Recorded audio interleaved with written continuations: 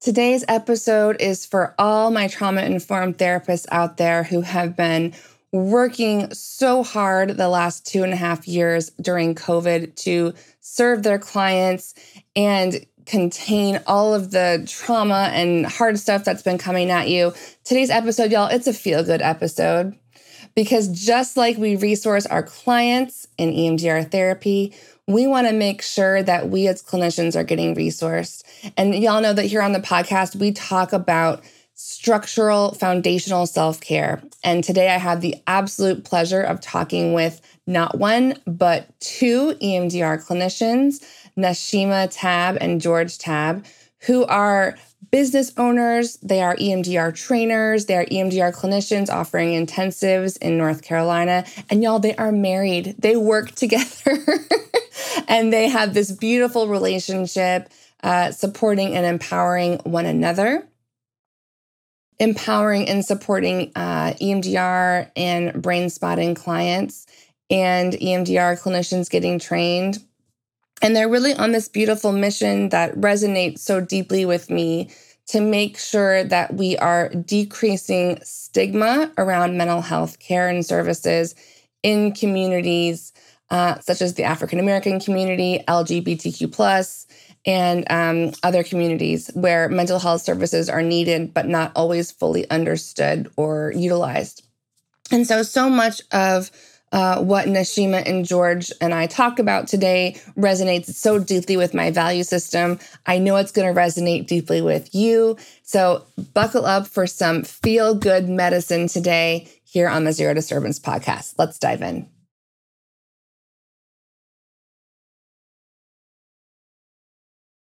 So, y'all, today on the podcast, I'm interviewing my first couple. I am so excited. I am here with Nashima and George Tab. They're in North Carolina. Thank you so much for being with me. Absolutely. Thank you. Yeah. Thank you for having us today. Yeah. This is going to be a fun conversation. Yeah. Because not only are both of y'all EMDR trained and doing EMDR trainings and serving that way, but you're also married and working together. So I think we're going to learn a lot about a lot of things today. Yes. I'm excited. Yeah, hopefully, right? Yes. We'll give lots of people hope, if nothing else. I am going to make my husband watch this episode. Well, beautiful. Well, so tell folks listening or watching a little bit about what you're up to in North Carolina. Well, we own a private practice here in North Carolina. But before I do that, I do want to say something. Okay. So, I think, one of the things I realize is pretty much, most of my accomplishments in life, I've always had like a guide or a mentor, and I've always did it in a group. And so one of the things that pain me about the whole mental health industry is a lot of times it's kind of difficult. I found it to be difficult to navigate, to find like-minded people. Mm-hmm. And I think sometimes we can get so problem focused that we're not, and with being problem focused, sometimes we can be scarcity kind of mentality, right? And it was amazing just running across your podcast, Zero Disturbance. Mm-hmm. And I just, I couldn't believe that there was, someone that was so open and just sharing the information and just really, allowing you behind the curtains and kind of see what, just what you go through to be successful and to do things that you've never done before and to really kind of challenge yourself to do things that you never thought you could do. And so I really appreciate you. I think what you're doing is amazing. And I think it was just really kind of a godsend. It was really just what I needed, at the time for where I was and where I wanted to go. So, I want to thank you. I'm so happy to hear that. And when I got your message, I felt like, I found a friend who gets it. And we'll talk more about this later, I'm sure, on the episode. But you are also speaking on your podcast about being a successful business owner and sharing that journey. And, you're a trainer in EMDR, right? And you're brain spotting trained. I mean, you have a coaching business, you have all these pieces that are successful for you. So I'm excited that you're going to be able to talk about that with people as well, right? Yeah. That we're all going to be kind of joining together in this mission to help each other learn about how to do this in a way that's sustainable. Mm-hmm. Yeah. So we've been around obviously for a long time. Nashima and I, we've been married for 30. I know it's over 30. Is it 31? 30 years. Is it okay? 31 years. And it's funny because how we got to work, I was just thinking about, we've always kind of worked together in some way. Yeah. And so back in the early 90s, I was stationed at Bethesda Naval Hospital in Maryland. And Nashima got a job right upstairs in the hospital, all right, as a family advocacy counselor. And power couple. Yeah.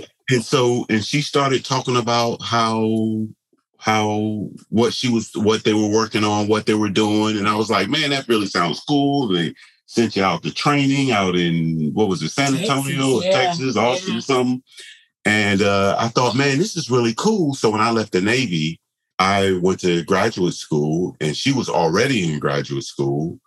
And so I worked and held things down, and she went to school, and then she worked and held things down and while I went to school. And that's how we both got started in the social work community, right? Yeah. So absolutely. That's so cool. I love how life kind of puts people together that are supposed to connect that way. And I also want to say that, as a wife of a Marine, thank you for your service. Really appreciate you for that. And I get the sense that from the beginning, y'all had a mission or like similar values that have propelled you through this journey together. Yeah, absolutely. And I think, us being really good friends has been the foundation for navigating all these overlaps of working together. We've worked for the same company before, even in corporate with managed care, and then in business together.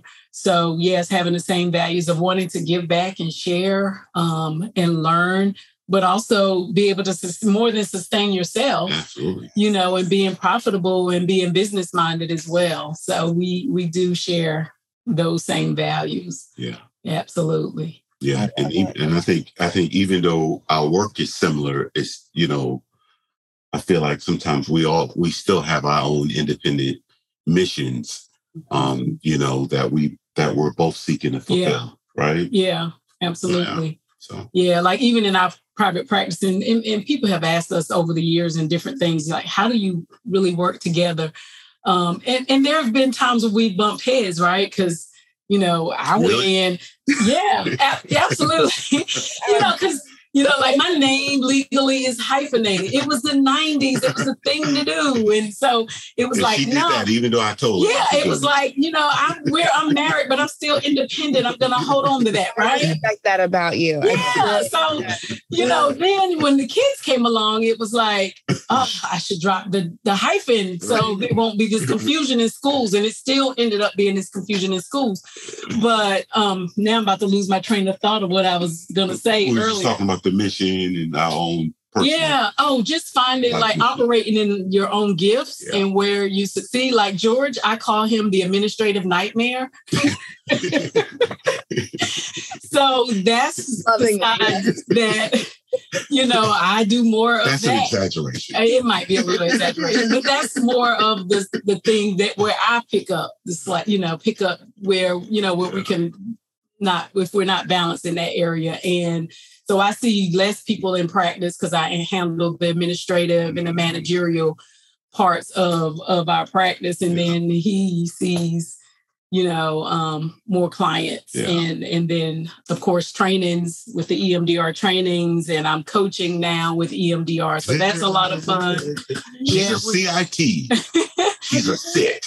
Yeah. So we get to travel, so we've been working back together full time in the practice, I guess me with you for about a year and a half, 2 years. Right. But prior to that, when he was doing the EMDR thing and it became his passion, he was just like, I see myself training and going on to do the full approved consultant. So like, what are you going to do? Because I'm going to be traveling. I want you with me.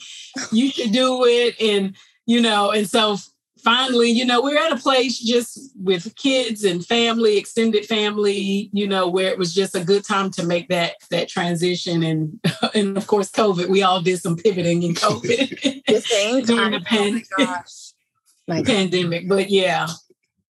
Wow. Well, I'm excited to get to know y'all and to hear about your story. Because my hope is that anyone out there who is, a client who wants to work with you either for therapy or for coaching, or someone who wants to get EMDR trained and get consultation with you or whatever it is, my hope is that people will be able to see successful people and be able to understand how they got there, right? And George and I shared a little bit about kind of where we came from in our histories of not being, handed that opportunity really clearly. So my hope is that people feel inspired by our conversation. And I have to just say too, I'm just so impressed already that y'all have been married for this long and want to work together and still like each other and miss each other. That's a huge testament to your marriage and your friendship. So I think that there's a lot we can take away from today. So thank you. Thank you again for being here with me and talking about it. Do you think it would be helpful for folks listening or watching for them to understand kind of how you got into doing EMDR and kind of how you went from learning about EMDR all the way now to doing consultation and training and coaching? It's really been a journey. I wish I could say I just, finished graduate school and went to get trained in EMDR and life was just beautiful. Mm-hmm. And so I think for me, again, a big part of my frustration with the mental health industry is I felt like it was very problem-centered. And it just goes totally against my personal beliefs. And so probably back in the 90s, I just got frustrated. And of course, I was a lot younger then. And so I just said, well, I'm just going to do entrepreneurship, business ownership. And it really worked out. We're very successful, made a lot of money. And then in 2012, I came back to the mental health industry and I got licensed. And I love mental health, why people do the things they do. Understanding that and just really, what the brain is doing. And I mean, I'm just enamored with it. And so probably around 2015, I started feeling the same thing I felt back in the 90s. And I was like, okay, now I've seen this before. What's going on? And so I thought to myself, I said, hey, you haven't got trained in anything other than, the CBT and motivational interviewing and some of the other, talk approaches, which are, very effective, of course. But I just felt like I wanted to find something where I felt like I was really, I could see the turnabout in my clients. I just felt like, and so I said, why don't you, and this is a good story too. You'll love this story. I'm a storyteller. I love stories. I love it. So I just started researching and I said, I'm going to find something to do. And I think I narrowed it down to hypnosis and EMDR. And so, of course, I kind of knew about hypnosis. I didn't know anything about EMDR, right? I was like, I wonder why, nobody talks about it. Is it still around? Do people still use it? Right? So I said, something said, go to Psychology Today and see if there are any clinicians that actually use it. And so I went through and I reached out. I sent emails to about 25 therapists that had EMDR as a modality that they use. And believe it or not, I had probably about 8 clinicians respond. And what I found was the people that used it loved it. Yep. And there was one guy, I'm a big, proponent of, things happen as they're supposed to happen. And so there was a guy in Fayetteville, Chris Floor, and he called me. And I hadn't even been to training. And he called me and he said, "Hey, man, I love EMDR. I use it all the time." And he said, "If you ever need any help, reach out to me." Wow. And so once I got trained and I decided to get certified, and then I decided to become a approved consultant, some of my first trainings, he was the guy that invited me in to coach at some of his trainings. So cool. Yeah. What a welcoming community that way. And I have so much respect that you were like, if I'm going to figure out what to do, I'm going to research it first. I love that you sent all those emails and that people wrote back to you. And I think what you said is so important too. The people who use it love it. Yeah. And so I thought, oh my God. And then I went through training, of course, through Roy Kiesling. And it was like, oh my God, this is amazing. Is this for real? I mean, is this for real? Right? I said, Lord, please let this be for real. If it's for real, hopefully this guy putting on this show, I mean, I paid, $3,000 or $4,000 to go. I said, hopefully it's for real. And I thought, oh my gosh, because I did a two-part training. Yeah. And when I finished the second part, I went up to him and I said, you know what? I said, I think I found my home. Wow. And I said, I would love to do what you're doing one day. He probably doesn't remember that, but yeah, I thought, man, this is amazing. Where's this been? How come I didn't learn about this stuff in grad school? What's going on? That's right. That's exactly right. And what a home to find with Roy. I mean, talk about a very innovative leader. He's an amazing businessman, right? And talk about somebody who's just so gracious. So I love that you trained with him and I love that you went up to him and said, show me how to do that now, please. He probably thought this guy's crazy. I know, right? He hadn't even got trained, barely got trained already. He's your first client first. Yeah. So, but yeah, I mean, this is definitely, I know for a fact I would not be seeing clients right now if it was not for EMDR. Mm-hmm. Yeah. Yeah. So it saved my direct practice career and probably extended. I mean, my goal is to see clients, right on up into the end. So seriously, that's how much, I just believe in this process. Mm-hmm. Yeah.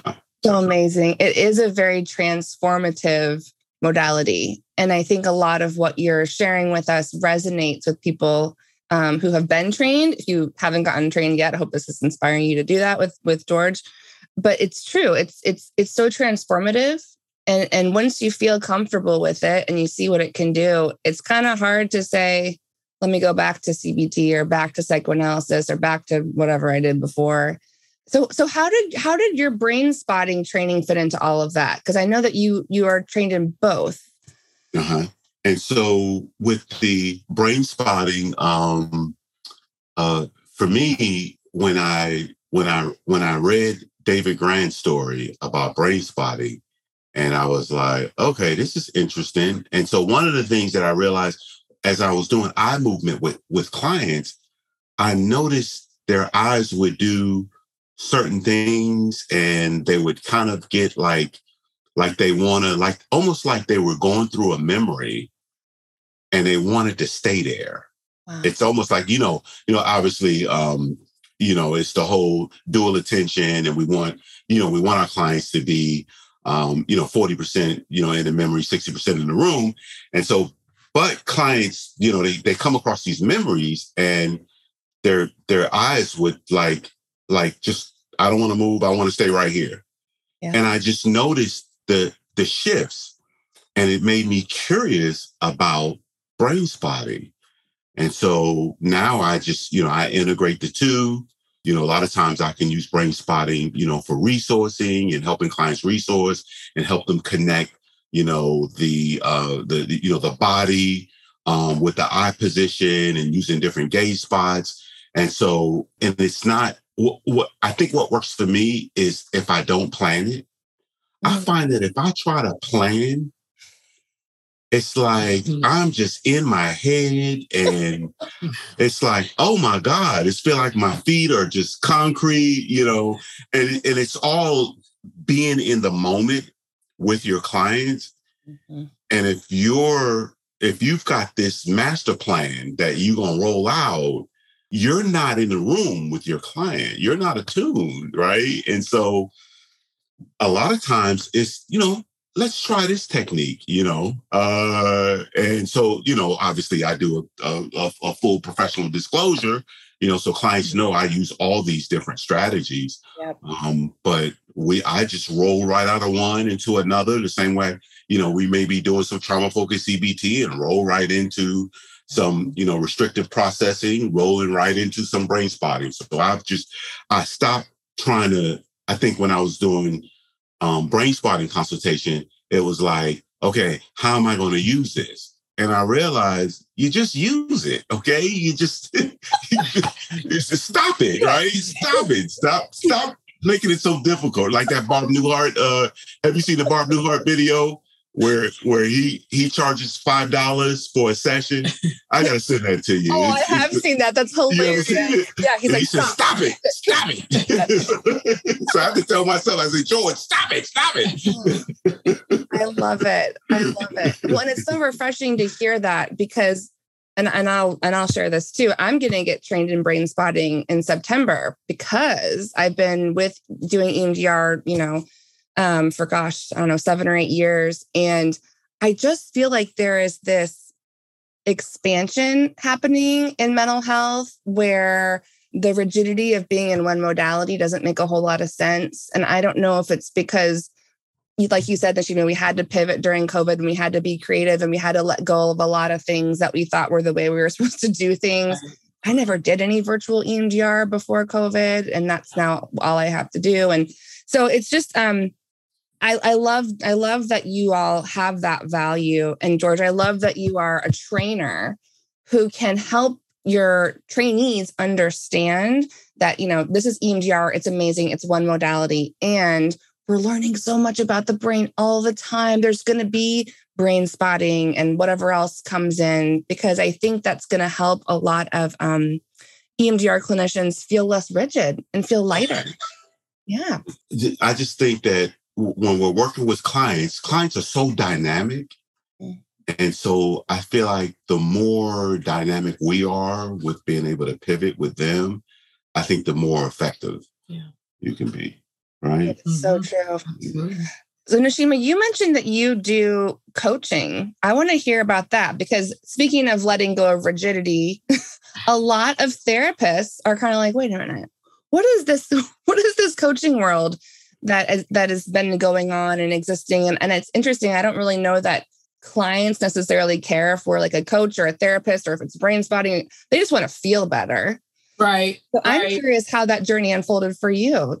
Yeah. So, fairly new with coaching for EMDR and the trainings as well. So a coach there, and then individually with clients.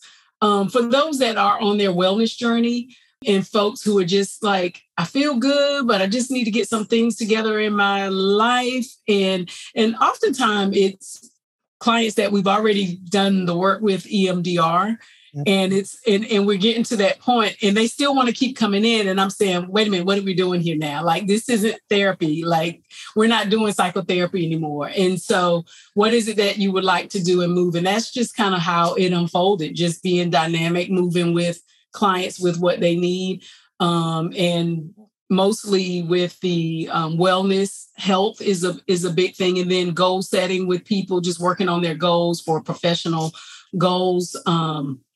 Seeing quite a few students locally in the area that are college students and have a number of different struggles, and coaching was some of the things that work for those clientele.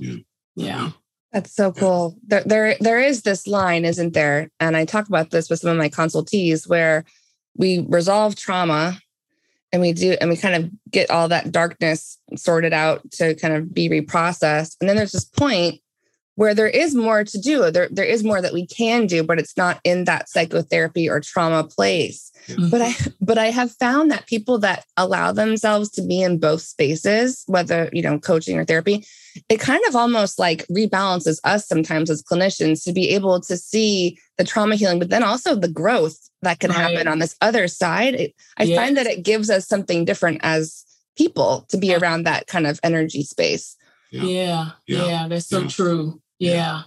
And I tell you, it's been amazing having her, right across the hall from me, because, I can refer, I know her strength. I know, what she's good at, and, what her, her wheelhouse is, her sweet spot. And so just having someone to kind of refer to, because that's really kind of, it's something that we can take for granted, but I feel like as a clinician, we're only as good as our network that we're able to, because we can't do it all, right? As good as I am, I don't do it all, okay? But I realize having people that you can trust, and refer to and say, hey, try this person out, if that's your choice. But just having that good network is, it's very helpful for you and for your clients.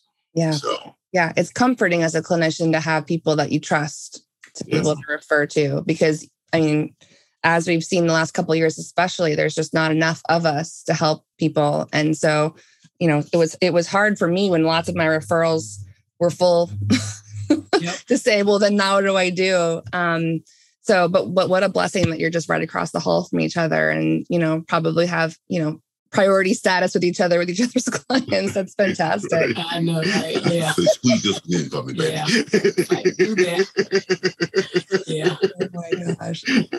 So Nashima, so you're actually then part of the trainings with George. You're facilitating the breakout groups there? Yeah. Yeah, I am. Yeah. So completed certification process earlier this year. And I have been shadowing.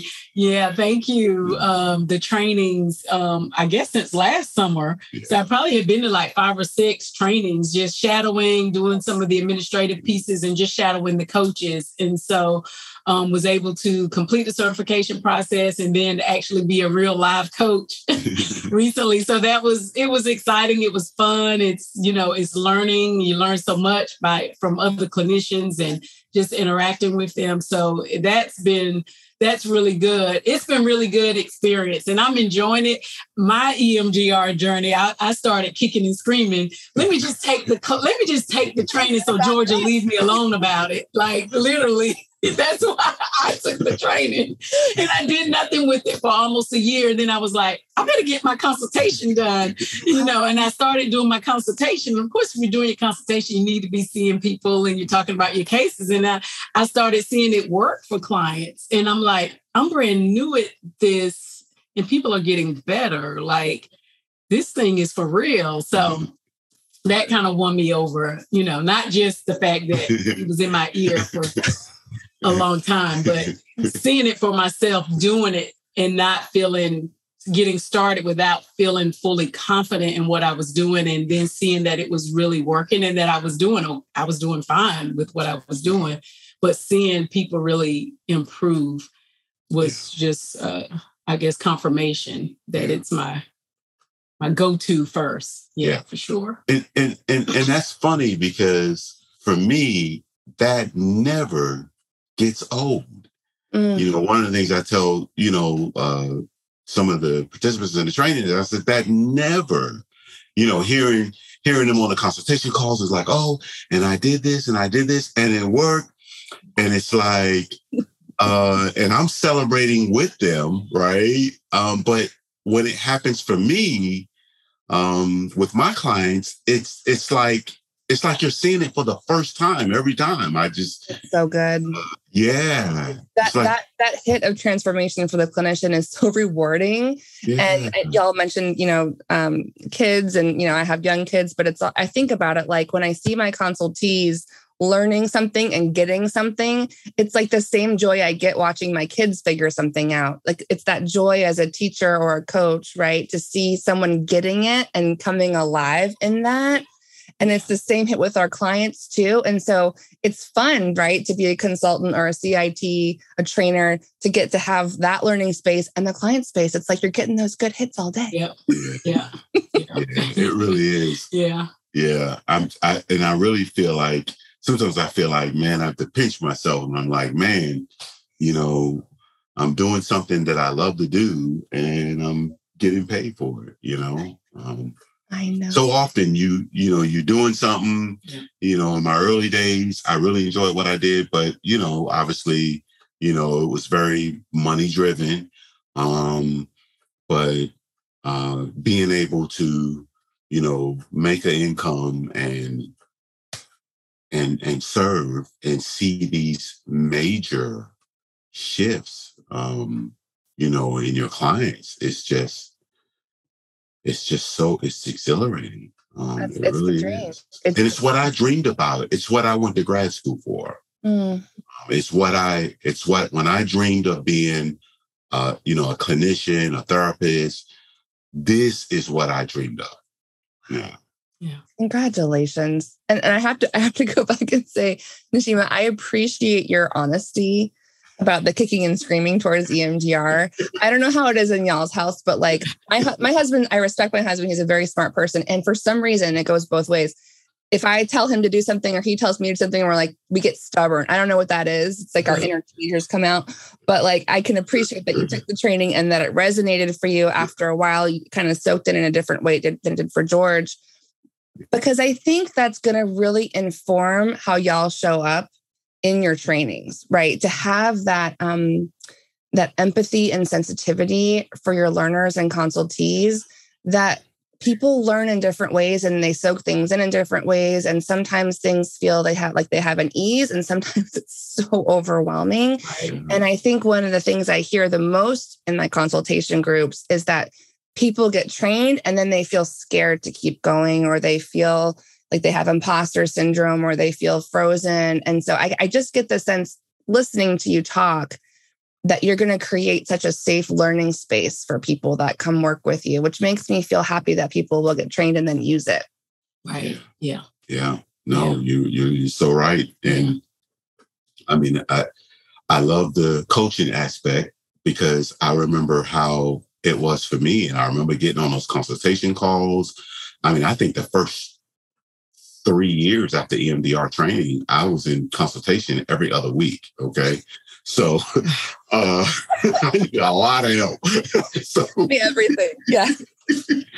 And so I just remember how some weeks I would get on and it was like, oh my gosh, I feel like, like you said, that imposter, I haven't done anything. I haven't, it was just always like, I think sometimes we can be so hard on myself. I know I am, at times. And it's like, hey, man, my coach was like, lighten up. You're okay. You're doing okay. It's going to be fine. They talk you off the ledge, right? So, I can really relate to that. And I think the thing that makes EMDR so challenging is we go to grad school and we learn, talk therapy, we learn, Gestalt, we learn about all these cool things in grad school. Right. And then you learn EMDR that's really kind of off the beaten path. Yes. And so it's like, wait a minute. I remember this last training, when we were talking about, just working with the subcortical brain and what that looks like. And I think I even did a demonstration. And, after the demonstration, people were like, well, why didn't you say this? Why didn't you say that? Why did you say this? And I'm like, okay, we're working with the subcortical brain. It's so different. It's not if A, then B, there's not like this algorithm or paradigm that, and I grew up in community mental health. And so it was all about, did you say this? Did you say that? Did you ask this? Did you get this information? And it was like, you never felt like you had it because, you know, it was always something that you forgot, you know, or you could have did, you could have asked, you could have. And honestly, you know, you're working with a different part of the brain. So, you know, it's going to look different. Yeah. And so helping participants understand that, you know what, this looks a little different. It's not, we're not using, this is not the logic brain, right? So, yeah. So listening to the two of you talk, I know we're virtual and I'm in California and you're in North Carolina, but I can feel like the sense of empowerment and like innovation you both hold as we're speaking, right? To notice that what we learn in grad school clinically isn't always sufficient. And we kind of have this moment later when it's EMDR or brain spotting, we kind of like, oh, and we kind of have to go back and relearn all and kind of rewrite what it means to be a therapist clinically and how to work that way. And it can be disorienting, but it can be exciting. And I also hear in the way that you're speaking too, that, you know, we all have imposter syndrome, I think maybe every day. I don't know about y'all, but I'm like, but it's like, you know, to be a business owner also, you know, when we're in graduate school, we're not trained to be a business owner as a therapist at all. Zero. In fact, we're told like, you know, you're going to be lucky if you make X amount of money. And so I'm appreciating that you kind of hold both of those spaces as something innovative and empowering and different that will help people kind of rewrite what was given to them in their early training. It's exciting. Yeah. No. Yeah. It's good. So from this place of success, right? What is the vision? What is the mission for y'all moving forward? Oh, wow. Yeah. I know one of the things is to continue to work on just removing stigma around what therapy is, around mental health, around counseling, around just coming in to talk to someone else about your problems, however we have to package it to reduce that stigma. Mm-hmm. I know that's one of the things that's very important for us to do in all communities, but particularly, you know, in the African-American community. I think there's been a lot more of the Hollywood folks talking about mental health and their depression or bipolar disease that has gotten people to listen a lot more because they've done it on social media. And some of this started probably pre-COVID, and a lot more of it happened during COVID. A lot more articles and things that are out there about just checking on each other and you know, just dispelling the myth that Black people don't go to therapy kind of thing, because they do, and we do, and just reducing stigma overall. Our practice is a very open, warm, nurturing, but direct is our approach. We have every walk of life that we work with serve in a non-judgmental way. I've done a lot of work with LGBT community previously. So a lot of those. Time. Yes. Years. She started at the Henry Jackson Foundation in Bethesda, Maryland, back in 1990 something. 1990. I know it's got to be 94 because you were doing your practicum. Grad school. It was grad school. So maybe 95. Yeah. Something like that. Yeah. When I think about community, there's so many intersections that we don't always speak about. And when we talk about being Black and coming to therapy, right? Being Black and LGBT and coming to therapy, like there's not, in our area, there's not a home per se or a place where people with all those intersections can feel that they have a place to go. And I feel like our practice is that. And, you know, there have been old coworkers and things that have referred people because they knew my work previously. And so things like that. But that would be the biggest thing, just reduce the stigma and people just knowing that our practice is a place for all people that want to discover more about themselves, improve, figure out why they do the things that they do, and go on to their next journey in life. So, yeah. That's so beautiful. I so appreciate that for so many reasons. And, you know, we both married men who were Marine and the Navy. And what was interesting, and I'll share this because Keegan will be okay with it, is that, you know, Keegan never went to therapy before he met me. And, you know, even just being able to help stigma in the military in terms of getting support, you know, I think that there's so many opportunities as therapists and coaches to do that with so many different groups where it's and so I'm in this mission with you, and I'm so grateful for what you're saying and doing. Yeah. And I think when I think about my mission, I think I want to impact the helpers. And so, because when you impact the helper, you impact their families, their caseload. So if they own a practice and they've got 15 other helpers working for them, now you're making an impact in there. I think it was Anthony Avery. Is it Anthony Avery? Used to be the coach for the Spurs. Little guy. I think he was like a point guard in the NBA. And he said, long after you're gone, he said, people won't remember what kind of car you drove, what kind of house you lived in, how many diamonds you had, but what they will remember was the impression or the impact that you left on them. Yeah. And so I like to make a splash in that area.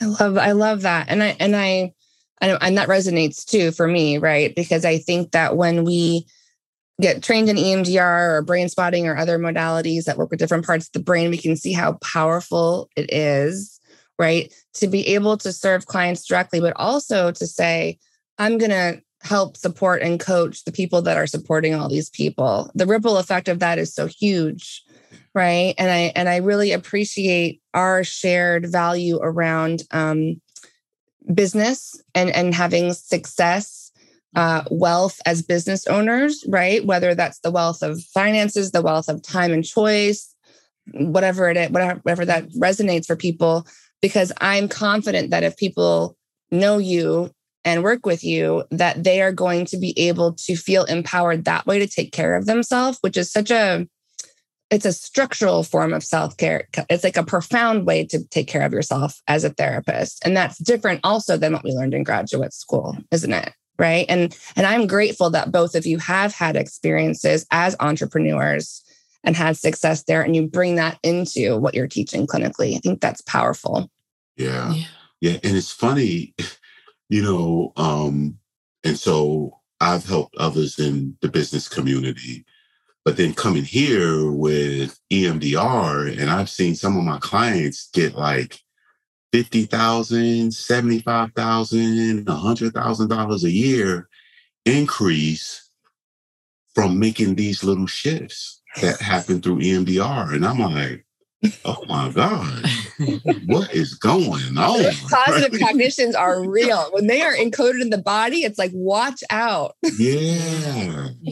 And so it's like, okay. I'm like, okay, buddy, you got a little value here, partner, right? So, I mean, it really makes you,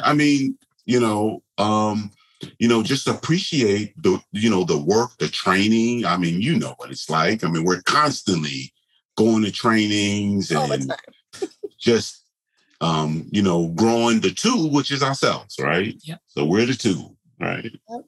And that's why I love the name of your practice, Life Without Limits. I mean, that really is a beautiful summary of the transformation we're talking about. Yeah. Actually, my podcast is Dual Attention. I love that name. I thought about you in Zero Disturbance. I said, well, she got that. Okay, I'm going to give her that. It's trademark. Sorry. Dual Attention. And Dual Attention is the business component, but then also the clinical component. Mm-hmm. And so, and I've been, uploading podcasts, and I've been doing the YouTube aspect as well. So, yeah. That's great. We need more voices empowering therapists in our community. Yeah. And, I tell you, there was something, it was on one of your podcasts, I think, because I've got the passive income kit and the intensive, which we haven't even got to. That's been a godsend. But so you said that I'm gonna try to remember this, that there was like three types of people. There was one person that has the information, and then you said that but they don't share it. And clients, three types of clients. Yeah. No, you was talking about trainers, and you were saying people that house information. And I was on my way up to Greensboro. I remember it like it was yesterday. I was listening to that, and I was like, oh my gosh, yeah. So one group has the information, but they really don't have the skill set to share it. Yep. And then there's the group, and then there's another group that has the information. They don't want to share it. Nope. They're like this. This is mine. I figured it out. Good luck. And then there's the group that have the information, but they don't know how to share it, right? And then there's that last group that I thought, okay, they have the information and they have the skill set to share that information. And before you said that, here's how I would say it. Oftentimes, what I found in our community, the person that has the information is not necessarily the best presenter. Mm-hmm. And sometimes the person that's the best presenter is not necessarily the person with the information. Yep. How many trainings have I gone to where it was great information, but it was like watching paint dry? Mm-hmm.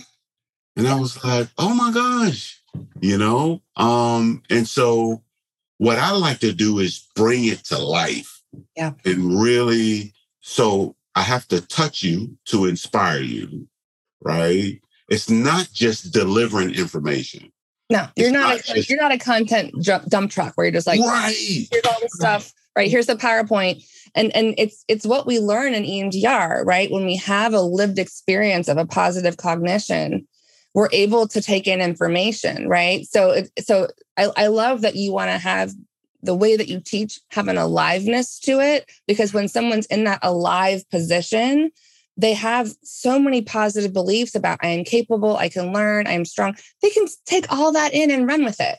That's the dynamic teaching that I think is missing in a lot of the clinical workshops that we're going to. Yeah. And that's my role. And then I think you said something about, you said, well, you were working with some young lady, and she was working with the military, and you said, oh, I hear a seminar or an ebook or something. And she was like, oh no, so-and-so have done this, and they've done a great job at it. And then you said something to the fact of, well, they haven't done it like you're going to do it. Yep. That's right. And because you bring in your entire self and all your experiences into explaining EMDR with the military, which is going to be different from what everybody else. And it really gives you like an agency, like an empowerment that, you know what, I'm going to do it the way I do it. And some people will like it and some people won't, but there will be people that'll get a benefit from it. 100%. And I think that sometimes that's almost like the antidote to imposter syndrome, right? Where you just kind of accept, like, I'm going to say this thing the way I'm going to say it. If y'all don't like it, that's fine. But those of you who do, come over here, let's spend time together. And there can't just be one person or two people or three people saying the thing, right? And so what I feel hopeful about is that in the EMDR community, in the brain spotting community, in the whatever modality community, there are going to be different types of teachers, right? That resonate with different types of people. Right. Yeah. That's good. Absolutely. Oh my gosh. Well, I just feel like, the two of you are powerful people. And I love the generosity you have to empower others in so many different ways. Is there anything else that you want to share or for folks listening? I'll let you go. No, I can't think of anything else at this point. Yeah. Thank you for having us. This has been really, really great. And we enjoyed having you. And I've heard so much about you already, Cambria, from George. I would even say, even my daughter is like, he acts like he knows her. I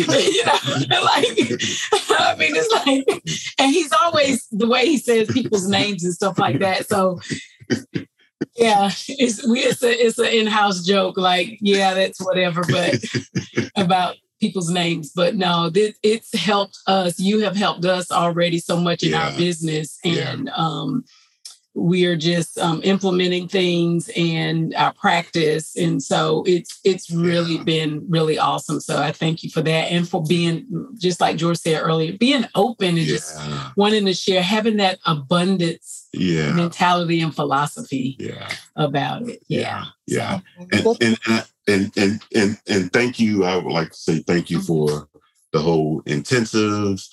Man, that hit me at a great time, because with training picking up the way it has, and I'm probably in the office maybe 3 weeks on a good month, 3 weeks in a month. Okay. And so it was like, how am I going to do this? And clients was like, well, we want to see you weekly. And I'm like, I can't do weekly, And so, I just said, well, I don't know how this is going to work out, but we're going to give it a shot. And I think, she would say, you're doing too much, because right as we were launching intensives, we came out of the insurance system.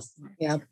And so she was like, oh, I don't know how this is going to work out. And I'm thinking, I don't either, but I mean, it's been a blessing. And my clients, I thought people would scoff at, what you spend for an intensive. And I got to tell you, my clients, they love it. My business owners, my clinicians, other clinicians that are running, big practices, George, I can't see you every week neither. Right. I got stuff to do too. Yeah. And I'm like, oh my gosh. So, I'm doing 90 minutes and 120 minutes intensives. And so I'm probably doing about half and half. Yep. And I think even she went to that first intensive, right? Yeah. So, anyway. Yeah. Well, I'm so glad. I think out of like complete desperation comes innovation, and there's nothing like having twins that will completely just turn your world upside down. And so after they were born, I just thought, I can't do this weekly model anymore. So I'm so happy that the intensive model is giving you more flexibility to do the trainings, to travel. It sounds like, are you doing virtual trainings or in-person trainings? I'm doing both. So I'm doing, well, I mean, we'll do upwards. I think we'll wrap the year up. As far as I know, we got a couple of things that we're working on that if it came through. But for right now, just what we have on the schedule, I think we've got all together, it's going to be about 12. 5 more, maybe? Yeah, 5 more. 5 more this year. I know we've got three more this year, virtual trainings, and then we have at least 4 more in-person trainings. And people are so appreciative for the in-person training, obviously for the virtual, trainings as well. But, the in-person, because a lot of people have been, stuffed up in the house and doing everything virtually. And so just having that option to be able to offer to clinicians, I think is pretty amazing in this day and time. right? To be together, because I'm literally wearing pajama pants right now, which I love, but I'm also sick of it. Like, I would like to be with a person who keeps me accountable to wear real pants. You know what I mean?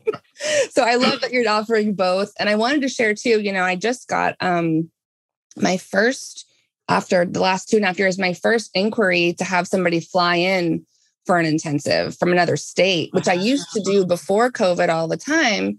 And obviously during COVID, I changed that because of safety. But I'm imagining too, because y'all are offering intensives, that you might even get requests from people now willing to travel for in-person, which is really cool. Yeah, well, we have people that travel over 2 hours, not flying, but driving, but which I think is pretty amazing. So it really, for me, it's just really a dream come true.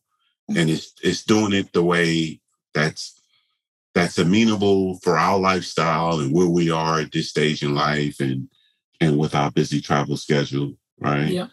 So cool. I am so happy I got to meet y'all. I was actually just in North Carolina with my family last week. Oh, what part? We did a little, I'm going to say it's not topsail, it's topsail. I got to say topsail. Yes. Yeah.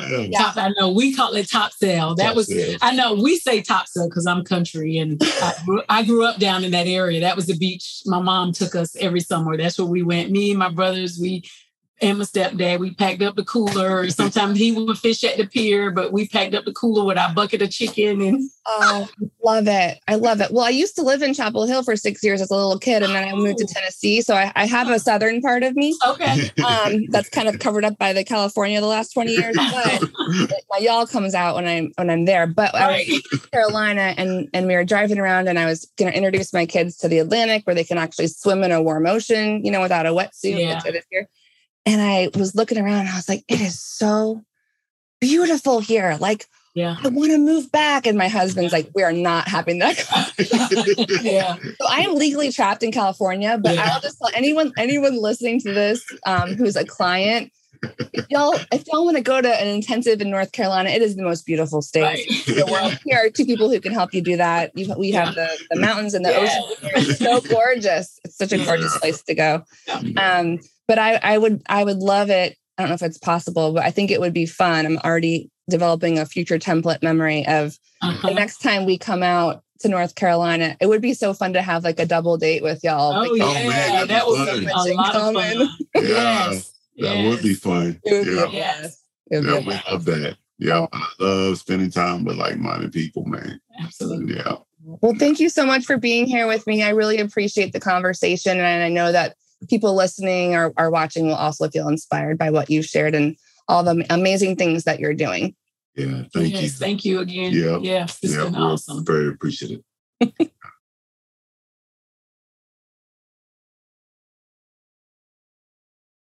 Thank you so much to Nashima and George Tabb for joining me today on the Zero Disturbance podcast. Doesn't it feel good to just be around people who just do good in the world? I wanted us to all remember that what we do is so transformational, and the way that we help other people learn and transform, whether it's in an EMDR training as a learner or as a client in an intensive, it's just, we get that hit, that feel-good hit. And I hope that today you were able to feel that in your body as you get to feel proud that you are doing good work, that your colleagues are out there doing good work, considering how people's brains really work, considering what people really need, and how to provide those healing and transformations for them in creative ways. So I hope that this leaves you feeling inspired to trust your voice, to listen to yourself in terms of what you need in your business, in your practice, in your own learning journey. And if anyone listening or watching is interested in having an opportunity to work with Nashima and George, you can find all of their information below, all of their links to their private practice, as well as training opportunities with them. So again, I want to say I'm rooting for y'all. It's summertime. Please go enjoy your life. You've earned it. Please give yourself space to remember who you are outside of working with trauma clients. You'll be surprised to find that there are pieces of you that are ready to have space to be felt and seen as part of who you are. And I'm so proud of our community. I'm rooting for all of your success, and I look forward to being in your ear next time with more out of the box innovative discussions. Take care.